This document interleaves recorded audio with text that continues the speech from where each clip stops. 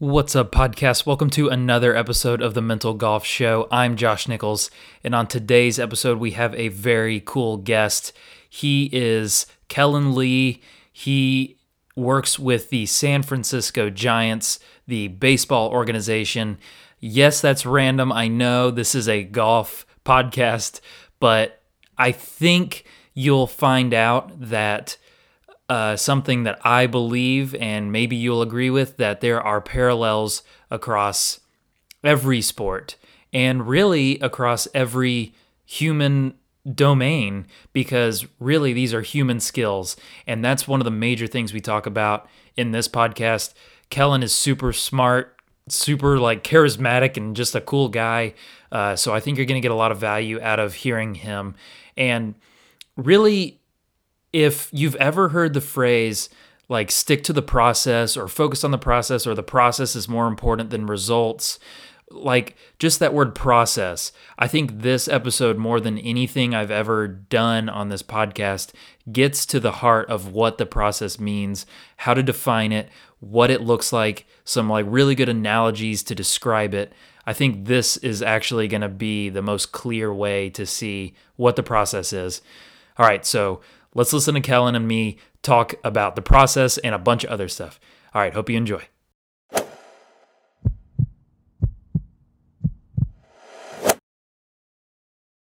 Maybe you could give a little background on yourself, what you, I guess, grew up doing, how you got to where you are now, that kind of stuff. Cool. Yeah. So as a kid, I played pretty much every sport under the sun. I played baseball, football, soccer, basketball. Unfortunately, didn't play golf, which I probably should have, because as a baseball player, I was always afraid of ruining my swing, either for baseball. So I didn't pick up golf until afterwards. So I might need some golf tips because I'm not very good, but I'm working on it. Yeah. But yeah, I played a ton of sports growing up. Always had a passion for sports. Fortunate enough to play baseball in college at UC San Diego.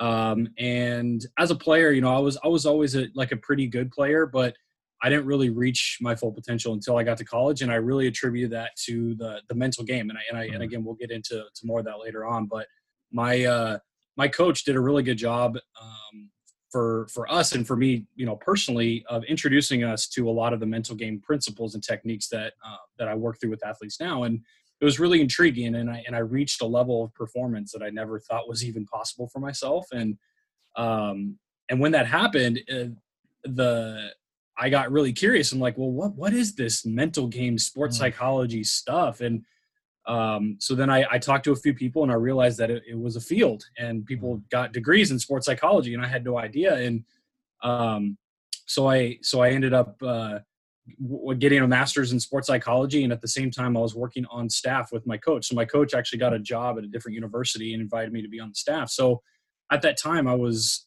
at this crossroads. Was I going to go coach, or was I going to pursue the sports psychology full time? And I think I would have enjoyed coaching, but what I realized was, seeing what the other coaches were doing with the recruiting and everything that goes into college baseball coaching, I realized that wasn't for me, and that's okay. I was totally fine with that realization. And what was really cool was, I had just started my master's program in sports psychology, and I went to the annual baseball coaches convention. And there's thousands of presentations, and there's a bunch of people, good for networking, and just learn more about coaching techniques and whatnot. And I happened to stumble on this one presentation. This one guy who was a mental skills coach for the Atlanta Braves. And I walk in, and I don't really know what to expect. And I sit down, and he starts talking. And again, I had just started my master's program, and he's talking about what he does with the Braves, working with the players and with the coaches. And I'm like, that's what I want to do. What he does right there is exactly what I do. Again, I was a really eager, fresh, brand new graduate student. I was really motivated. I'm like, okay, that's it. That's what I want. So, as I was progressing towards the masters, I was really fixated on working on baseball. And the weirdest advice was given to me is work with a ton of different sports. And I didn't really fully understand that. And I'll circle back to that idea here in a little bit. So that was the advice of just work with a wide variety of sports. And I didn't really understand it.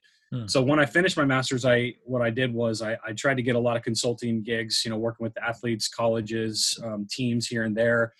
And then I taught. I taught at a high school because my thought was if I'm gonna work with all the athletes, they're available in the afternoon, so I might as well have a morning job while they're in school anyway. So Hmm. it worked out nicely, and that's what my plan was. And then, but ultimately, again, I really wanted to get into baseball. So I talked to a lot of people in baseball. I talked to a lot of people in the field, and they recommended that I try to go work with the military, which a lot of sports psychology, mental skills professionals work with the military. So after a couple of years of doing the consulting world, I really wanted to get more full time. So I was fortunate enough to land a job working as a government contractor, working with the United States Army on mental skills training, which was really cool.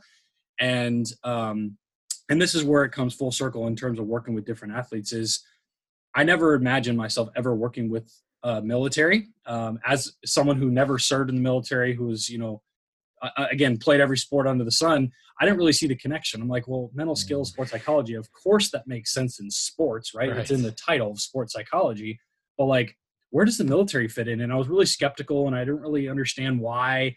This program that I was a part of is one of the biggest employers of sports psychology professionals. So I just didn't really understand it until I got there. And when I got there, it was phenomenal. It was a great experience. And I learned so much about the field. I had a great team around me that I got to bounce ideas off of, and really just like work through the problem and get so many repetitions in front of groups of speaking. And I found myself in front of a group of 500 soldiers one day doing a presentation. And to me, I'm like, oh, okay, that's fine, that's cool. But I tell other people, and they're like, oh my gosh, like that's insane, like Sounds that's intimidating. crazy. Yeah, very intimidating, right? And but with that said, like those numerous times I was in front of groups, articulating really complex concepts, and connecting it to their world by learning about what they do and how they do it, was really cool. Because what I realized was all of the sports psychology techniques that I've been working with athletes on for forever,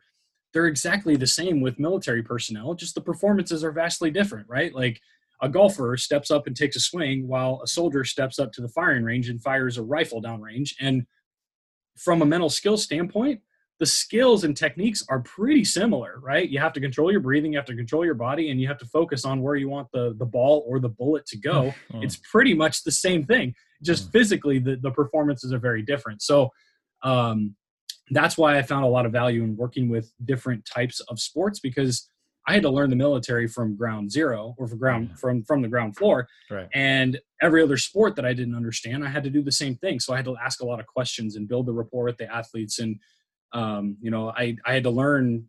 I learned field hockey, and I learned lacrosse, and I learned all of these random sports. I'm from San Diego, so like we don't play field hockey. We don't play lacrosse. Like, again, lacrosse. Right. I don't even think my high school didn't even have lacrosse. Like, I didn't even know that it was a sport, right? Like, I had no idea. So long story short, it was really cool to learn different sports and be able to apply the skills to a new population like the military or different sports. And then, fast forward to after 3 years, of a wonderful time learning alongside the military, working with them. I landed a job with the San Francisco Giants. So now I'm the mental skills coach with the San Francisco Giants. And this is my first year. Obviously, it's a very strange year working in pro ball, but I've learned a lot. It's been a great experience. And again, it's exactly where I've always wanted to go. And people ask me like, "Oh, how do you get to where you were?" Like, I tell people, work with the military every single time. Like, it's like the one thing. As soon any graduate student who wants to pick my brain, or someone who wants to get into the field, they're like, "Oh man, I really want to work in professional baseball." I'm like, "Okay, great. Like, that's phenomenal. Work with the military. It's the best experience you can get for a lot of reasons. Like I said, you get a lot of repetitions. You get to be in front of groups all the time. I mean, we're instructors. We are civilian instructors in the military, and we are always articulating concepts and just really explaining things over and over and over. So you get to learn about yourself. You get to dive deeper into the concepts, and it absolutely prepared me well for working in professional baseball, because even with my baseball experience, even with my education background, I don't think I would have been as successful as I have been thus far in baseball if I didn't work with the military for 3 years. And then, I guess I left out a big part. So I'm working on my PhD as well. Right. I'm almost done here in a couple months. Wow. it'll be in performance psychology, and I've been doing that for a couple of years. So I started the program when I was still working with the military, and then I'm finishing up now, and then like I said, in the next few months. And so yeah, it's been a busy 4 or 5 years, but I really love where I'm at. I really can't speak highly enough about the Giants organization, their support for mental skills, and just all the coaches and players being really receptive to what we're doing and what we're trying to, work with the players on. And yeah, so that's my story. It's a long story, but sports has always been around there. And over the last, 8 years or so, it's mental skills, sports psychology all the way. Right. So I definitely want to get back to what you are actively doing with the Giants, but to rewind back all the way to your early days where your coach pointed out the mental skills and like how, and the importance of them, that's huge for a coach to do, especially at my or your age or older, where it wasn't so valued back then. It was like, okay, just practice, find it in the dirt, So what realizations specifically did you have back then? Man, there were so many moments where in the moment I might not have really realized what coach was doing or coach was talking about or introducing to us, but then like reflecting on either like after a competitive moment or a game, after a season, I would look back and go like, oh, like that makes sense. And I'll be more specific. So typically in baseball, like traditional baseball, like you're talking about like the traditions of, training and whatnot, there's a lot of times where coaches will just throw what we call like feel good BP, where it's just like they're going to groove it right down the middle and you're going to see how far you can hit it and makes you feel really good. Yeah. And I guess in golf, it's probably similar to going to the range and just bringing out your driver and just letting loose and just trying to hit it as far as you possibly can. Or like when you go to Topgolf and you try to hit the back net, like I do that. I'm so guilty of that. Like that's like feel good BP, where you just want to see how far the ball can go. Yeah. And there's really no purpose behind it. It's just like, I'm just going to let loose and see how far I can hit it. And we would rarely ever do that. And my whole baseball career, we had always done that. And I didn't really understand why we didn't. So for example, we'd call it like challenge BP, where he would like throw it really hard. He'd move the ball around. He'd throw breaking balls. He would make it so much like a game environment to where he basically created a competitive environment every single day. Right. And when we got to game day, it seemed easy. And as an athlete, like I didn't fully understand what was happening, but what I did realize is when I went up there to step up to the plate in like a high pressure situation, so to speak, I felt much more ready than I otherwise would have. We were just like, feel good. Like, let's see how far we can hit it. Let's just, do that, take that approach.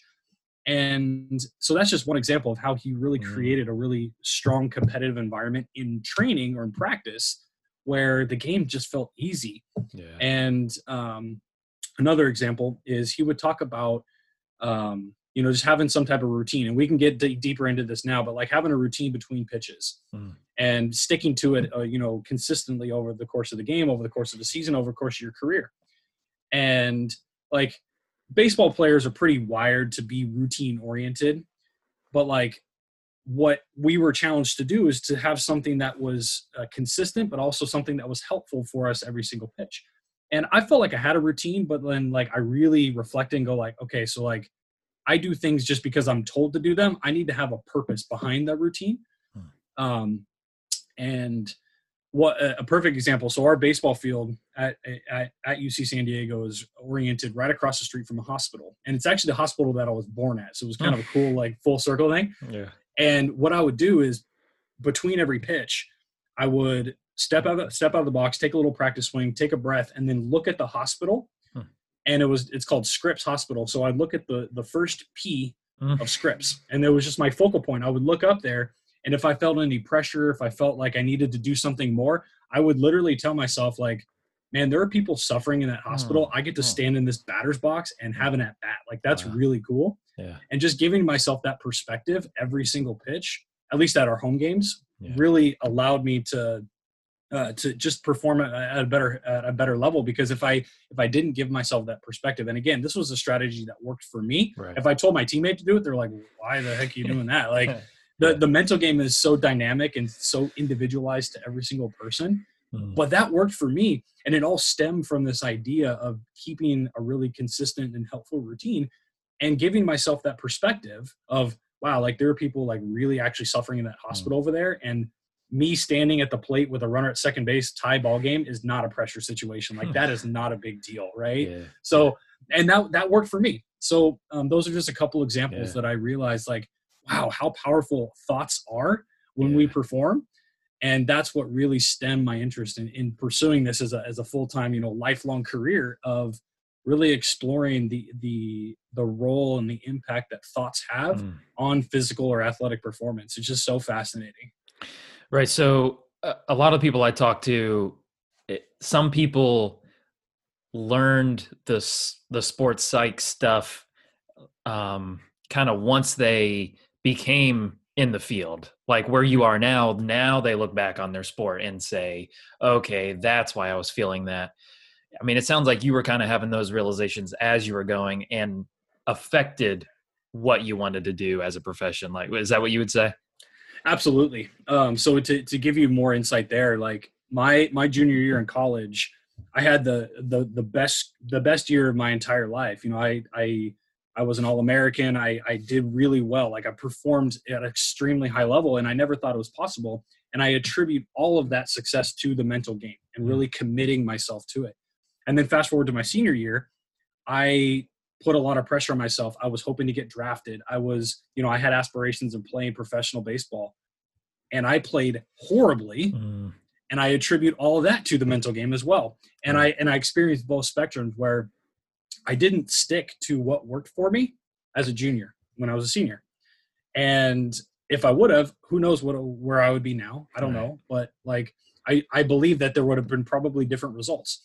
And since I experienced the success and since I experienced the failure, I was like, wow, like this mental game is absolutely the game changer right now. And I think there's so much more to, like, success and failure is so much more attributed to the mental game than I think people realize.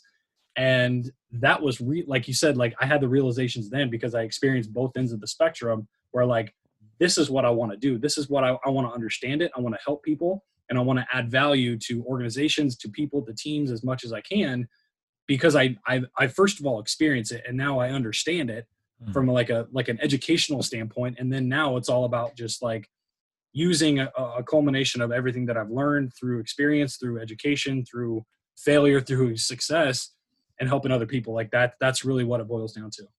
Right. So I mean, you talked about the pressures, but why do you think, like, what changed from junior to senior year? Like, why, if you, as a younger, maybe less mature person, kind of like you, even with a year of maturity and learning, you still kind of regressed mentally. And like, maybe to normalize that for people now, like it's okay to not always be on this perfect incline. Like, why do you think you regressed specifically? I think I regressed because I allowed factors that I didn't allow to impact me before impact me then. Right. And like I said, like the draft and pro ball and scouts and like all of the things that I never even gave one thought to the year before. But all of a sudden, like, I had a lot of success. So then, coaches and people are like, my teammates are like, man, Kellen, like you have a shot to get drafted. Like it became a possibility when it never really was. I was just like, man, I'm getting an education, I'm playing some good baseball, and I'm on a really good team. Like this is the great college athletics experience. But then it realized like, oh shoot, like this is actually possible. And then that was in the back of my mind the entire season. And until, later in the year where I realized it, it took me forever to realize what was actually going on. And then I started to play better at the end, but again, it was too late and I didn't have a shot, and that's okay. Like I'm totally fine with that because it really allowed me to get to where I'm at today. And I'm fine with that, my experience. So I truly believe it was just allowing in the environmental, the aspects and the components of the game that I never really considered become priorities. And again, that's all rooted in where my focus was, what I was focusing on in the moment of competition or performance. And it's absolutely counterproductive to be worrying about all these result oriented components like professional baseball and draft and, all these crazy things that are absolutely important. They're just not relevant to what you're doing, because in reality, if you commit to a consistent process over time, the results are going to take care of themselves. So why create a leap in logic by going like, this is what I want, so this is what I'm going to focus on, as opposed to I want this, therefore I need to focus on this. And that's the way I describe it, because of course, like, especially in professional baseball now, working with the Giants, like, players want to be successful, because if they're not successful, they're not going to stick around. They're not going to keep their job. They're not going to progress to the major leagues. So like, you hear often people talk about like, it's all about the process, and that's true, but it's not entirely accurate, because if it was truly all about the process, people that would work hard and commit to their process consistently would be the ones that last. But that's just not the case. But what is the case is results matter. The process is just the way that we get to the results that we want. So like, focusing on the process is what we want, but realizing that the results are important and they matter is also important. And you have to find a balance between that dynamic. And I just think it's naive to think like results don't matter. That's not true. That is absolutely not true, especially at the highest levels of sports. What matters to focus on is the process. The results matter. They just don't matter to focus on, if that makes sense. Yeah, and the way people that have heard me talk have heard me say this a million times. The players I work with, whatever, I'll say, you got to set a goal, then you have to create a plan to reach that goal, then you forget about your goal and work your plan. Like, yep. You're not just working some plan towards nothing. It's a plan informed by your goal. But Absolutely. Now if you're always focused on the goal, your plan will get messed up because you're too focused on the future, right? Yeah, absolutely. And to build off that idea, another thing I throw in there is results are not plans. Results are not plans. Right. Because my plan is like you're talking about, like a blueprint. I use the analogy of like building a house. I'm not an engineer by any means, but like, I imagine if I was going to build a house, the first thing I would do is get some blueprints going. Yeah. And like, the house is the goal, but the blueprints are the ways that I'm going to, build a foundation, build each component of the room. I think of like in a house, like every room is a different skill set. So like in golf, you might have your off the tee game, and then you have your iron game, and then you have your chipping game, and then you have your putting game. And those are all different rooms within the house. And you have to develop each each room individually at times, because it's hard to, develop your chipping game while you're working on your driving game. Like, it just doesn't work. Yeah. And the same thing goes when you're building a house. Like, stick to your blueprints. And then by the end, if you focus on every house or every room individually, the house is going to come together. And that's your entire golf game. That's your entire baseball game. That's your entire skill set, whatever you're working towards. So that's just another analogy that I tend to throw out. And people are like, okay, yeah, that makes sense. Yeah. If you're like, you see your picture of the house and you're like, oh, I can't wait to do that. And you jump straight to that. You forgot about building your foundation. You forgot about working on your kitchen, like most important room in the house, whatever. Yeah. So you get distracted and you're like, I can't wait to do the carpet in the attic or whatever. So I love that analogy. I've actually never used that analogy. I don't know why. It's an awesome one.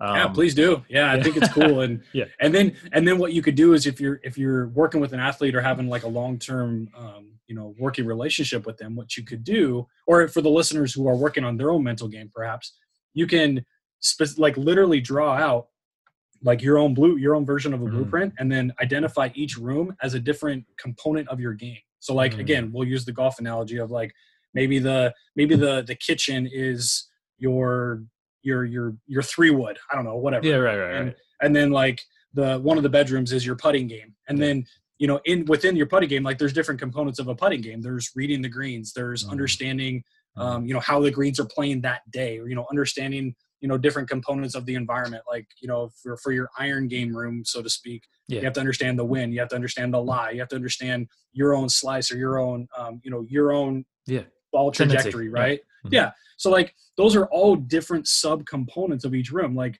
again, each room has a bed, it has a nightstand, it has like, again, you really get out into the weeds with this analogy, but I think it's a cool way to visualize this idea of really working towards this result without focusing on the result. Right. It's focusing on every component.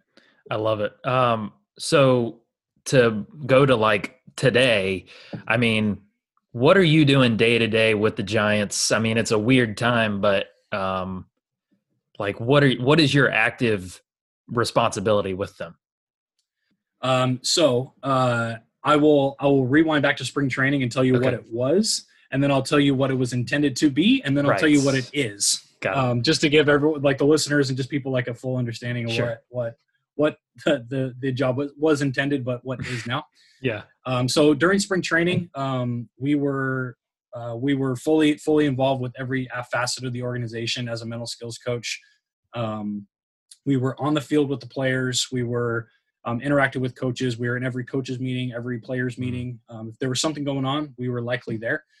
So our days started really early in the morning when people are showing up for their weightlifting or their workouts or whatever. Like, we would be there, and then we would be there essentially until the last person left. So we're and that's the cool part of mental skills. And I tell people this all the time, is that we're involved with everybody, and it's really cool because I get to learn from everyone. So we have sports science folks that we're interacting with and collaborating with. We collaborate with the sports medicine staff, the strength and conditioning staff, the pitching coaches, the hitting coaches, and really anybody that, anybody in the organization. Analysts, we're talking to analysts as well, and which is really cool. So during spring training, we're at the facility all day. When the players are on the field training, we're out on the field with them. During batting practice, we might be around the cage, just kind of chit-chatting with the players, shooting the breeze with them. Talking to coaches. If they're in the cages, we're out there, and just being part of their environment. And that's really the approach that we took, since this is the first year that in the minor leagues we have mental skills coaches with the Giants. So myself and my partner, we're new to the organization. So we had to find a way to normalize our existence and normalize our presence. So we were just around. We would say what's up to the guys, ask them random questions like, oh, how's the food this morning? Just random stuff, right? Yeah. And that was our approach. So then, in addition to just being around and hanging out, observing, and doing our thing on the field, we would also be given like formalized training or instruction time. So we'd get that, every couple days, or, once a week, or, whatever it might be, whatever fits in the schedule. But we would get, all right, hey, Kellen, you guys have the pitchers tomorrow for a half an hour. You'll have 50 guys in there, do what you think. Okay, cool. And that's kind of how it works. So we would do some instruction, we do some training. And then what was cool is we would follow up with the players later on. So let's just say we did a half hour on visualization with the pitchers one day. And then the next day I would be out in the bullpen as they're throwing their bullpens, and I would ask them, when the guys like, hey, like, what stuck with you? What are you walking away with? And, just ask those type of follow-up questions, and we would engage further, because really the majority of the one-on-one work that we do is in their environment, casually, just on the field as they're walking from the locker room to the field. Maybe I'll just jump with a group of pitchers and just walk with them and just chat with them, or whatever that looks like. So that's the cool part and the dynamic part of what we do is, sometimes people think sports psychology, it's like sitting in an office one-on-one, and that happens, but not often, and especially in a professional baseball setting, because there's just no time for that. Right.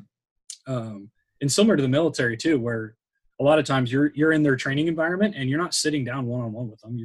You're walking to the firing range, or you're walking to the obstacle course, or, whatever. So this is very similar environment. So that's what spring training was. And now it's, as soon as they shut us down and sent us home for coronavirus, that's what we were doing every single day. And then what we were intended to do, so now fast forward now to where the minor league season would have been going on. Between myself and my partner, we were going to split the minor league affiliate. So for the listeners that aren't super familiar with how minor league baseball is set up, I'll just kind of give you a quick shot of that. Every major league team has minor league teams under their umbrella called affiliates, and they range from rookie ball to low A to high A to double A to triple A. And so every organization has approximately 5 to 7 minor league affiliates. So between myself and my partner, we were going to split the responsibilities between those 5 to 7 teams. I think we have six-ish teams. Yeah. And we were going to travel around the country throughout the course of the season, drop into every affiliate for 5 or 6 days, say what's up, hang out during the game in the dugout, do some instruction like we're talking about, probably shorter instruction, before batting practice or, really any time that they have available. And then, so I was probably going to be traveling 50% of the time. Luckily, I live in San Jose, California, and one of our affiliates, our high A affiliate, is in San Jose. So that was a huge plus for me and my family because we have an affiliate here. I could go to a game and come back to my own home, which is really great. Yeah. So that was a huge plus if the season happened. But as everyone knows, the minor league season did not happen this year. So now how we're doing it is so my boss works with the major league team, and he is with the major league team throughout the course of the season. And then we have an alternate training site for a group of about 30 minor leaguers in Sacramento who are just staying in shape in case guys on the major league team get hurt or, there's movement across the roster. So that's where our minor league guys that are playing, are training, are in Sacramento. But again, every team has about 30 out of the 200 that each team has. So like there's a lot of minor leaguers that are missing out on, the development and the training that you otherwise would get during a season. So what we've done now, that was more the intention. What we've done now is, since a lot of minor leaguers are at home and they're training on their own, we've kind of shifted our approach to be more obviously remote online learning. So some of the stuff that we've been doing is pulling together book chapters, readings, videos for the players that we think are helpful. So we would pick a theme like, let's see, what was one of them? Like consistency. We just talk about this concept of consistency. So then we would find some articles or some videos of other athletes talking about the importance of consistency, and we would send it out to them, and then throw in a component of just like some type of reflection. So what was cool is we would sometimes get the opportunity to debrief the content on Zoom, or we would allow them to just reach back out to us. So we would touch base with them. We'd give them a call or text them and go like, hey, like, what do you got on the stuff we sent you? Just to break it down further and see how it applies to themselves, or what they took away from it, or what nuggets they're able to apply. And so that's what we've been doing over the last 5-6 months of just trying to do some education. But ultimately our goal at the underlying goal there is to stimulate curiosity to the point where when we do reconvene, we have something to build off of. And they'll go like, oh yeah, that video with like Kobe talking about, whatever, like that was really cool. Can we talk about that more? I'm like, yeah, man, let's break it down. And we're hoping those kind of conversations happen like next spring training, or, we're hoping we can get some fall camps in, depending on some of the protocols that we have to do with coronavirus with the minor leagues. And we're hoping we send out conversation starters, understanding that like, it's really challenging to learn all that stuff just by, some reading and some videos. Like we know, like we've managed our expectations to go like,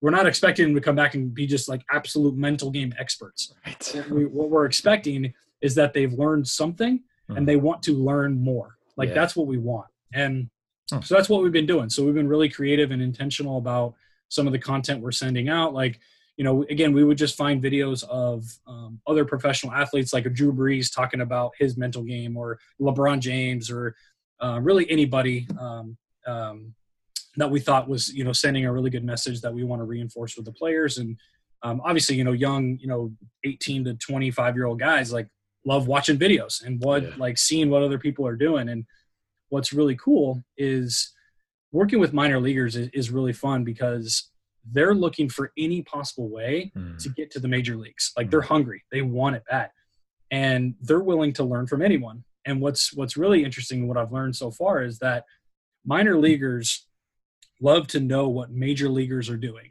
Like they're like fascinated. Like, what are those guys doing up there? Like, because they want to be, that's where they want to go. Right. Mm-hmm. And what's cooler is major leaguers want to know what all-stars are doing. There's like this tiered process in terms of like their curiosity and their like their desire to learn. So minor leaguers want to know what major leaguers are doing. Major leaguers want to know what major league all-stars are doing. And the major league all-stars want to know what other all-stars are doing. Yeah. So like they'll look to the Tiger Woods, they'll look to the Tom Brady's, they'll look to the Serena Williams, right? The best of the best of all these other sports. That it's interesting to see that interest level in terms of tiered of like, because for example, if a major league all-star looks at like, oh, like I wonder what Clayton Kershaw is doing, but I just homered off him last week. Like, that's interesting. Like, why would I want to know what he's doing? Because I just dominated him last week. Instead of like, man, I wonder what Dustin Johnson's up to. Like, I wonder what he has to do with his mental game. Like, so it's interesting to see. So then as a minor league mental skills coach, I can pull from everyone, right? If Dustin Johnson has a good soundbite, I pull from him. Or if Serena Williams has a good soundbite, I pull from her. So it's like, it's cool because they're willing and they want to learn from the best of the best. And sport doesn't matter. Like, it really doesn't matter, because again, the principles are the same. Success principles are all the same across domains, across time, really. Like, they haven't changed too much over time. And it's just cool to see these guys really curious and really want to learn and get better in their game and just want to know what other people are doing to be successful. It's really cool to see. Right. So do you find yourself having to kind of sell the mental game as an important thing, or has it reached enough saturation to where everyone's like, okay, we know this is essential? So both. Okay, I think there are moments where I have to do more selling, but there are, in baseball specifically, because again, that's the majority of the people I work with, it's pretty well accepted that the mental game is important and that it exists, and that you should dedicate some time to it. And the marketing technique or selling technique that I use is simply asking two very simple questions. First is, how much of the game of baseball is mental? Very common question. But I follow up with it with, well, how much time do you dedicate to training the mental game? And for all the listeners, I've asked that question to every professional baseball player I've ever interacted with, and the answer is approximately 60% plus every single time. Every single time. Yeah. Like, very rarely do I get something below 50%. But even if I did, the point there is, when I ask the follow-up question of, well, how much, like, what percentage of the time do you dedicate to training the mental game? They almost always say zero. They're like, oh, almost never, actually. Right. I'm like, okay, so let's just say a player said 60%. I'll go, all right, so you're saying you spend 0% on 60, so you spent 100% on 40, so you're saying you're operating at 40% of your potential. Wow. And they're like, oh. They'd say what I just did. Yeah. I mean, because again, I'm just you gave me the numbers. I'm just trying to make sense of it. And it's a really easy way for them to build buy-in, because I don't have to sell the concepts. I don't. Right. And if I spend time defending them, I'm creating space between myself and that person. But if I explore their skepticism and really dig deep in there, it's likely that they're going to move the needle towards more of a buy-in, or just understand what they're actually thinking. Because sometimes when they haven't even given that idea of thought, it's likely that they'll go like, wow, like, I never realized that. And that tends to be the realization. And if they have the, wow, I never realized that experience, they're more likely to buy in, as opposed to, hey, the mental game is important. You need to listen to me. My job is important. They're going to go like, who the heck is this guy? Like, because if I try to do that, like, no one's going to listen to me. They're all going to hate me, and I'm not going to be effective. So like, I would rather take the approach of, well, let's actually break this down for a second and explore it. So that leads to another important concept for the mental skills coaches out there, or the athletes that are skeptical or anything like that. Like, when I meet a new group and I'm doing a presentation, whether it's coaches or players or soldiers or whoever, parents, families, like if I'm talking to an organization with kids or families, I set the environment to go like, I invite skepticism. Like, I want you to be skeptical, because there's a difference between skepticism and closed-mindedness. And if you're closed-mindedness, it's likely we're not going to get anywhere. Like, it's more likely than not.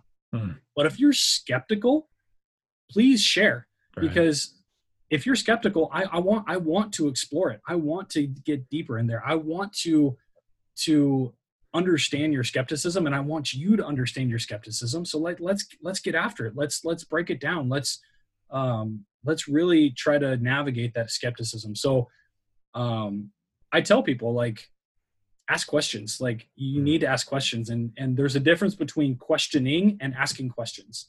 Because questioning is more of like a closed-minded approach where you're like, well, this guy's full of crap. Like, I don't want to, I'm going to try to poke holes in it, as opposed to like, I'm not sure about that. Like, can you explain it further? And if you have that second approach, you're likely going to learn something about the concept or yourself or both.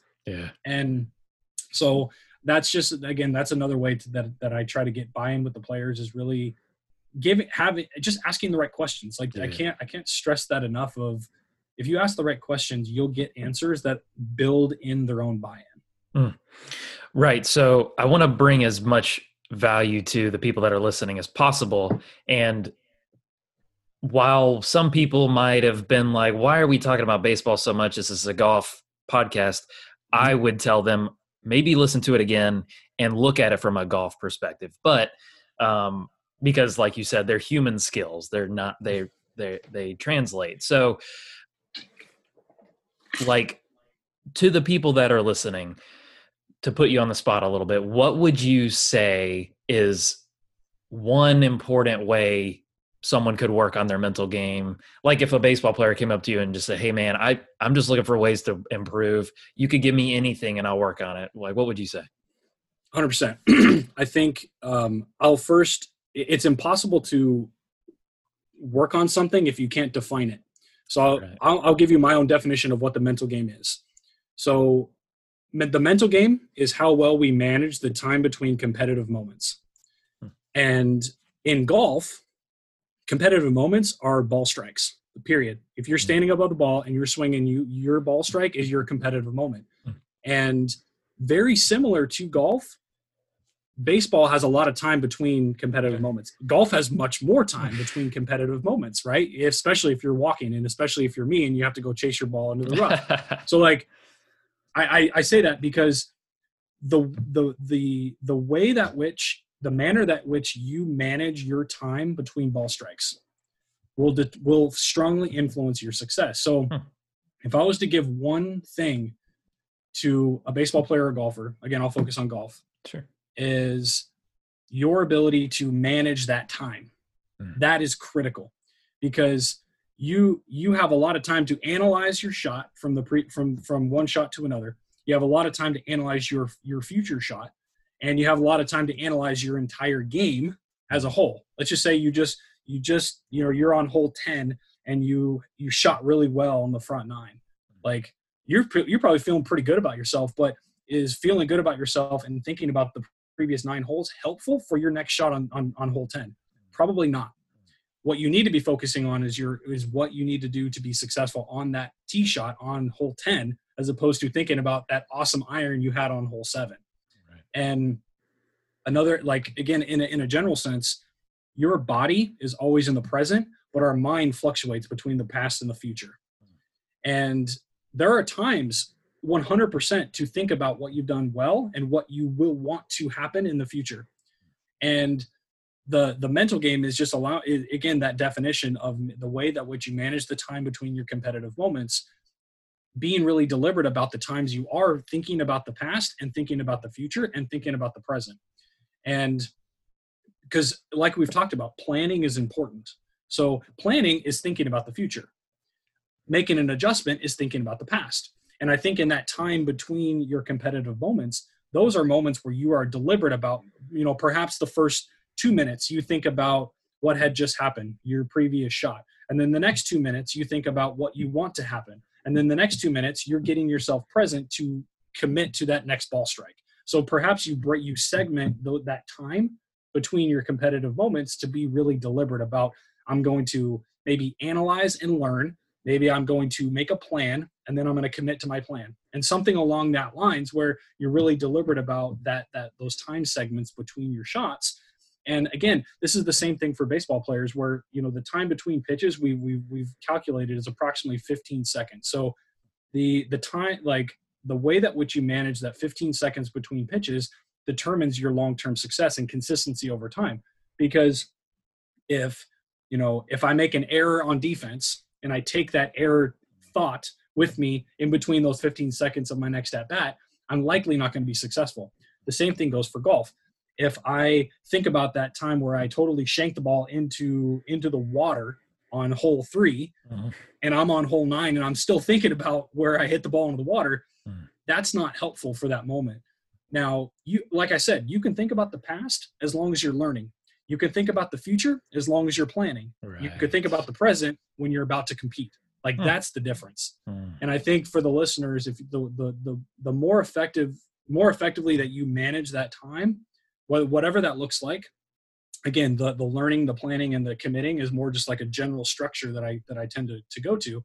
But you're being really deliberate with your thoughts and being really deliberate about when and where your mind is past, present, and future.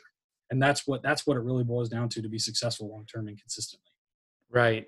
Being less swayed by your emotions and having that plan ahead of time. And that applies, you said, between competitive moments. I mean, that's like between the last tap in on 18 or on the 72nd hole of the tournament to the first shot of the tournament in a week. All that time is also like you could spend that horribly, or you could spend it on those 3: learn, plan, commit. I mean, It applies to both, right? Yeah. And that's absolutely, like if you zoom out a little bit, that's exactly what I'll tell players too, is like the time between pitches, and then there's time between at bats, and then there's time between games, and there's time between series, and then there's time between seasons. And how well you manage all of those time frames is your mental game. Yeah. And how deliberate you are about your training. And that comes that's especially when we're talking about over a course of a season, that's how deliberate you are with recovery and rest too. Because it's really easy to, let's just say you have a really good tournament and you win your tournament. It's really easy to go drink and party out the next couple of days because you're like fired up that you won and this and that. But like, is that an intentional and really deliberate way to spend that time between your tournaments? Probably not. Like, right. I'm not saying you need to go immediately at 6 a.m. the next morning and, go work on your shot. Like, that's not what I'm saying. What I'm saying is being really deliberate with recovery and rest and focusing what you need to be successful in the next competitive moment, whenever that is. Yeah.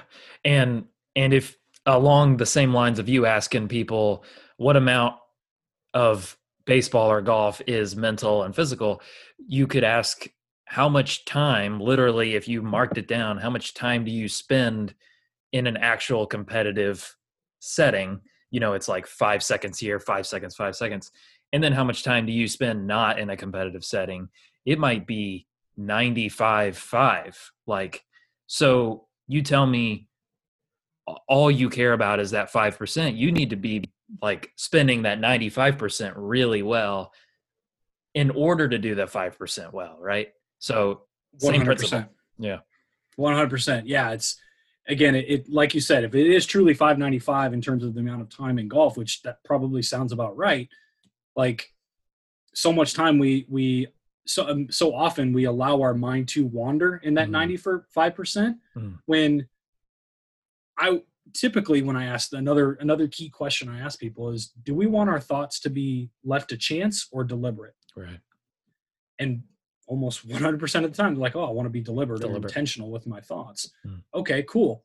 What are you gonna think about? Like, how, again, structure that time. What is going to be going through your head? You can pre-plan thoughts. You can proactively come up with your process.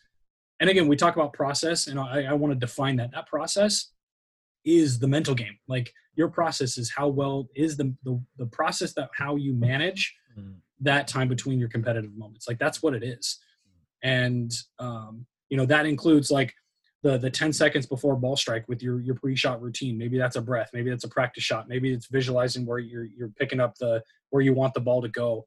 taking an inventory of how the ball is lying on the grass. Like those are all part of that time. And perhaps that's just part of your routine that happens the 10 seconds before ball strike. So like really mapping it out for the listeners, working on their mental game of golf is like truly listing out what you need to do and what's helpful for you to be successful in that next competitive moment. And I don't want to call it a shot. I don't want to call it a stroke, because every single stroke or shot is a competitive moment. It's an all-inclusive term, whether that's you're sitting on the tee shot of a long par 5, or you're on a 10-foot putt and you need to drain it to, move on to the next tournament or win the tournament or whatever. Like they're all competitive moments. Yeah. And it's how well we manage the time leading up to it and after that's going to determine our success. Right. So as we kind of move towards the end, would you say there are more important moments and less important moments, like baseball, golf, military, anything? Like, is there times to elevate importance and decrease importance? So that's a really great question. I think the level of importance is determined by the outcome of the moment that you're in. So in baseball, it's often talked about the count. So like a 1-0 count, an 0-1 count, like the count on the hitter. It's often talked about how different counts are an advantage versus a non-advantage for the hitter or the pitcher. And from a mental game standpoint, that's like a tactical standpoint. From a mental game standpoint, if I put extra emphasis on any specific pitch, what am I doing? I'm changing my process. When in reality, the course of a baseball game, let's just say has 250 pitches every night. I don't know what pitches are going to determine the result of the game.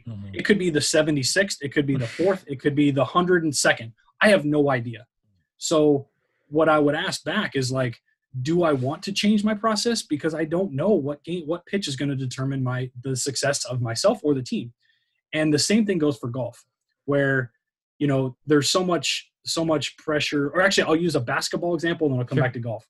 Because I think basketball illustrates it really well, where we watch a highlight on SportsCenter, and they're talking about like, oh, this guy hit a clutch 3 with 2 seconds left. Like, it was such a huge shot.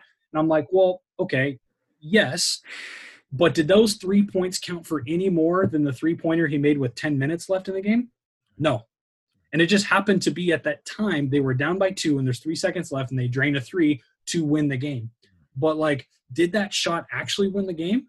I don't know, because 5 minutes before, the other team missed 4 shots in a row. So like, is any moment more important than the other?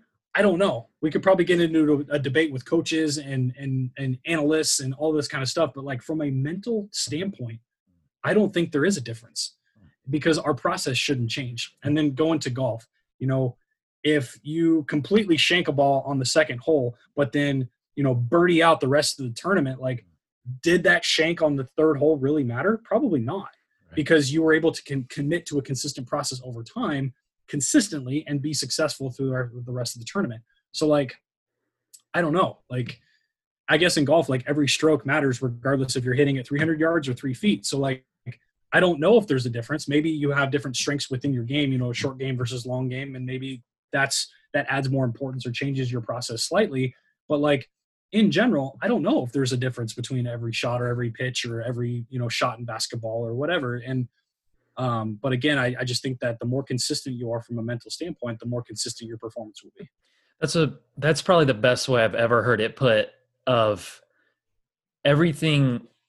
Yes, everything has the same importance.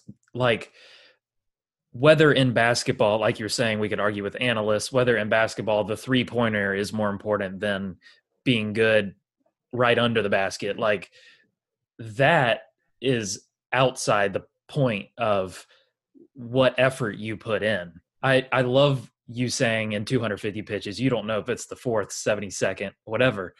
With golf, you don't know if it was the third hole, the 45th shot you hit for the day. Like, so if you looked at it as if there's going to be 70 shots for the day, what you do on each shot, that's what makes the difference, not just the last four for some, like, why do people put the emphasis on the 66th through the 70th shot, So Why they do that is because our whole world is result oriented. yeah. That's why. Yeah. Because it's closer to the end of the game. Mhm. And in fact, it's a phenomenon that I think happens a lot in sports, where we remember a lot of what happens at the beginning and we remember a lot of it happens at the end. But very rarely do we remember what happens in the middle. And I think the best athletes in the world understand that the middle is just as important. And Well said. because on SportsCenter, again, you flip on SportsCenter, they show you what happens in the 7th, 8th, and 9th inning, and they show you what happens on the 16th, 17th, 18th hole of every tournament. Yeah. And because it's exciting, because there's results on the line and something's important. But again, you're telling me that the 12th hole is not as important as the 18th? I don't buy that. Right. And again, that's my utopian, perfect world, mental skills world. And again, that's an uphill battle that we're fighting. But the best athletes in the world understand that the 12th hole is just as important as the 18th. Well said. Well, thank you, Kellen. I appreciate your time. Did you have any, parting thoughts? You're like, I really want to say this, or not at all?